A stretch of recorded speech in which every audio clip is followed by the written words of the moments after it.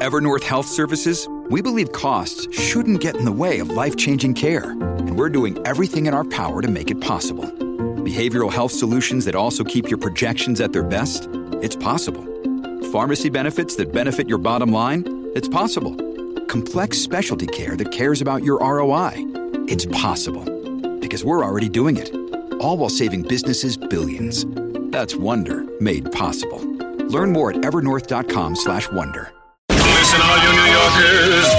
Excuse me. Taxi. Okay, then we're looking around. This is the 77 WABC minicast. Let's go to Professor Alan Dershowitz, who we have here. Of course, his powerful book, Get Trump. Professor Dershowitz, before we move to all the Trump stuff, there was a temporary gag order, also a partial gag order put in place.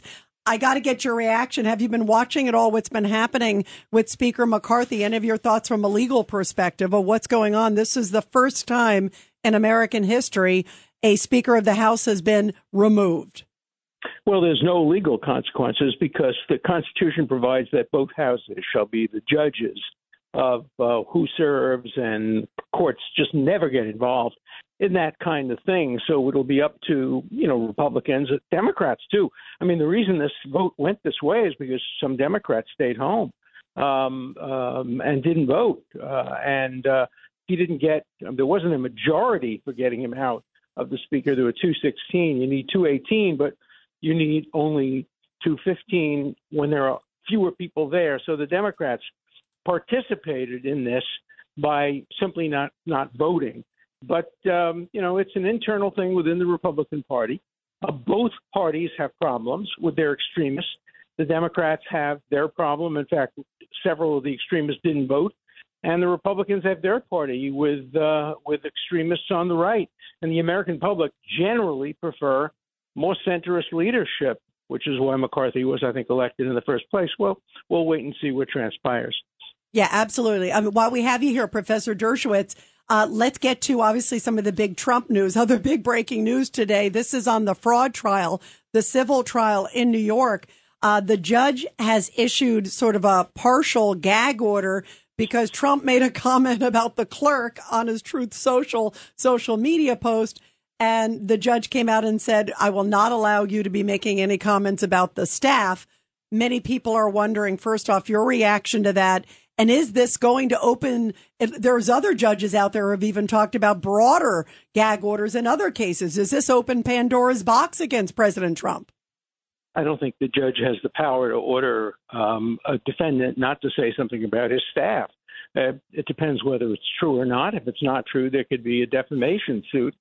But the staff, the judge, they're not immune from being attacked under the First Amendment. Judges claim too much power. This judge did an interview some years ago where he talked about how he allows his own personal views to involve himself. And, there might be a case that is binding, but if the defendant was wearing a red sweater rather than a blue sweater, he's not going to obey the law. This judge is a cowboy, and he does not seem to care very much about not only the appearance of justice, but the reality of justice. So, he's going to be very, very tough on Trump, and there'll be appeals, and we'll see what happens. The results in this case is a foregone conclusion, which is why I think Trump won't testify. His lawyers are probably going to tell him, look, if you testify, it's not going to change the outcome of this case. You've lost this case at trial in front of this judge. But if you testify, they may go after you for perjury. And all you need is a DA or a attorney general to say, well, what he said under testimony, we don't think it's true. And, you can get a grand jury to indict Donald Trump for perjury easily. So he may not take the stand. And with this attorney general, you can be sure they're looking for that. Oh, yeah. No question. Alan, you and I had the occasion yesterday to talk about the executive law, which was the one that Judge Engoron issued the partial summary judgment. I mean, I looked at it again this morning. And honestly, my honest opinion, I think it's a defective unconstitutional statute. There's no specific intent to do a crime. There's no harm or injury to any third party.